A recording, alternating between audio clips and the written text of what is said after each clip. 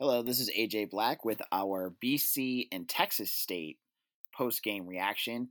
This is going to be my solo podcast, mini podcast episode where I'm going to kind of just go over the game, some of my initial reactions, and go from there. It was an interesting game, to say the least. I mean, if you looked at some of our predictions of what we were thinking was going to happen, clearly that did not. BC was a 20-point favorite going into this game, and for 3.5 quarters, Texas State basically pushed them around.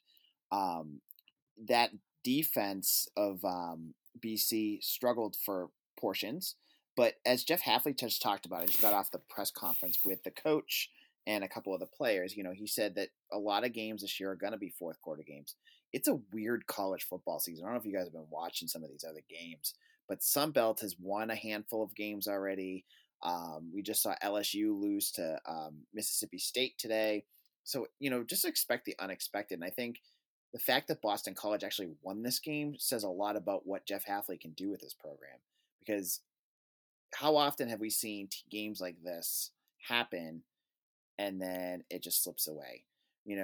I'm sure most of you were watching this game in the third quarter going, oh gosh, this is the Kansas game all over again. And I have to admit, I felt the same way too. All three phases of the games looked a little disjointed. The defense was really struggling against that RPO offense. The offense, I don't know. There was periods, so they couldn't get the power running game going. Then they went with that wildcat for a while. I don't know what that was, and it was definitely not effective, where Travis Levy would just kind of run into the pile and do nothing. But then eventually they just did some quick, and intermediate short passes that were able to move the ball. So you saw both of those just kind of falling apart until the fourth quarter, and then finally things started to click. And I think it's the second game in a row where Hafley's been able to wrangle them up and to push them into a win. The game went down to a kick. BC was tied with Texas State with just about a minute left, and Boumeri, back from his second hip surgery, he was just saying this on the press conference, came back and hit a 36-yard field goal after being iced 3 times, which was crazy. Hafley said in his portion of the press conference, he hasn't had the opportunity to work with a kicker who's been iced 3 times, so he didn't know what to do, so he just left him alone. But that was, how many years in a row have we seen big games come down to this, and the special teams ends up killing BC? Didn't happen today though. Boumeri hit that kick and it went right through. So I think it's a testament to everybody. Obviously and Hafley did not seem happy with a lot of things that went wrong with this team tonight. But I think there's a lot that they're going to need to work on, especially going into next week, because the difficulty is going to ratchet up quite a bit.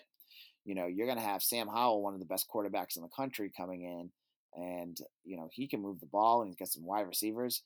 And as we saw tonight, BC is going to be short some of their secondary. Jamin Muse should be back. I believe he only has to miss this game because his targeting call, which I thought was not a great call, but he'll be back. But Deion Jones, I got a bad feeling about that injury. The way he was holding that arm, that looked like an arm injury. He's going to miss time. I don't know if he broke his arm or what happened on that hit that he made. That's a big loss. I thought Jones played incredible against Duke, and they need him. But testament to the depth of this team, Cam Arnold, true freshman, came in, and I thought he looked really well. He looked really good too. So, looking at this game, again, it's one of those things where this is a weird season, and Boston College was able to go through what looked like a game that they had no business winning, and were able to somehow come out of that with a win. I know it wasn't the prettiest win. I know that the spread was huge, but you have to feel good about this. This is a good win for BC because Texas State was a better team than I think a lot of us gave them credit for. So many people, Hafley said it over and over again. He said to us, I said to you guys at the press conference that this team is not a team to take lightly, and that it's a team that's going to give us fits.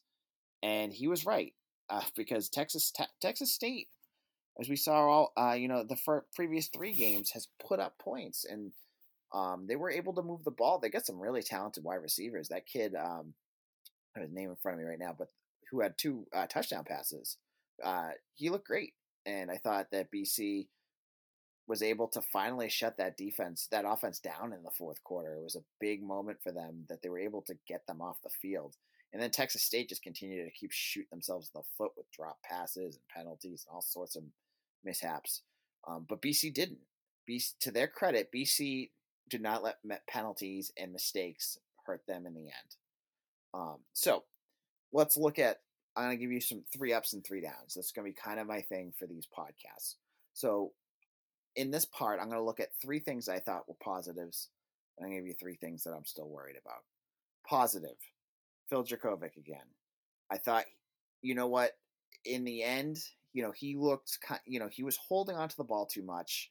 He wasn't able to get rid of the ball. He was trying to make too much happen. He even said that when in his press conference. But in the end, he again with the fourth quarter heroics. Guys that win like that, you want on your program. You can get gaudy stats and you can get guys that throw for 8,000 yards and whatever, but give me a guy that can win. And I think Jurkovec is that. So he's one of my positives. Isaiah McDuffie is my second.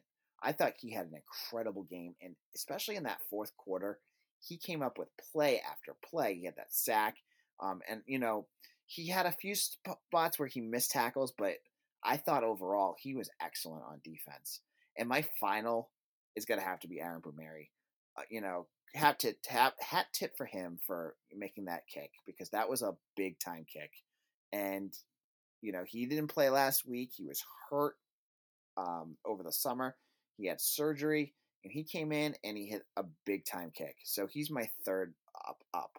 My downs, offensive game plan. I don't know what they were doing for 3 quarters. It just seemed kind of disjointed. It was going from, Phil holding on the ball too much in shotgun to not being able to move the ball with the Wildcat. It just seemed very disjointed, and I didn't like how there was no fluidity in their game plan. On top of that, my second down vote is going to go to just the lack of usage of David Bailey. I thought there must have been I don't know if there's something wrong with him. Hafley in his press conference didn't make it sound like he was injured at all, and didn't talk really much about it. He said he had to watch the film to see more about it. But I was just a little it just didn't make sense to me that they didn't get Bailey more involved. Like, you want to see him, they got a big power front and on their offense. I would have loved to have seen him more. And then my final downvote was just some of just leaving points on the board is the way I'm going to put it. Alec Lindstrom, I think he's a great player, and he's a funny guy to talk to. It's just, I don't know, it's kind of ironic that in the last 2 weeks he's left two touchdowns on the board. Last week it was the personal foul on the Jalen Gill touchdown pass that they pulled back, and then today it was the C.J. Lewis, and it was an ineligible man downfield. He looked like he was engaged with his defender in this game, and then last game I thought the personal foul was ticky-tack. So it's not a judgment on him. I just thought leaving points on the board is not good, because when it was getting close, I was like, God, if they had that touchdown that they had to C.J. Lewis, this game would be, we'd be playing for the win here. So those were my 3 down votes.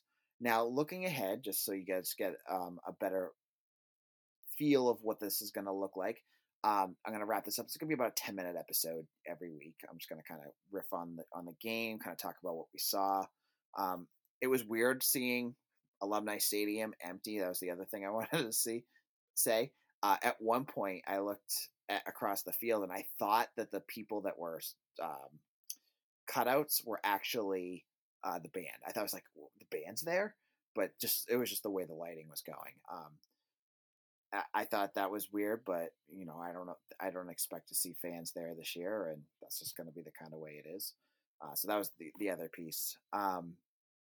So next week, UNC. So come by the site. We'll have our full podcast with Eric Hofstas and myself on Tuesday, probably into Wednesday. If anything changes, I'll try to let you guys know. I will be doing some rapid recaps up on the site probably tonight. I need my brain to kind of clear off for a little bit, but I'll have that up. I will also have up tomorrow my grades for the offense and the defense, and I'll be looking at any other kind of analysis on the game. I'll try to add anything else that comes through. So if you haven't already, please like and subscribe to our site by by clicking the follow button, and also to like and review us on Apple Podcasts. If you're already listening to this, so maybe you already have this, you already know that you can do that. But again, this is AJ Black. This is our rapid recap. Boston College defeated Texas State. BC is now 2-0 and will be facing a top 15 UNC team on Saturday. So stop on by and we'll see you then. Take care.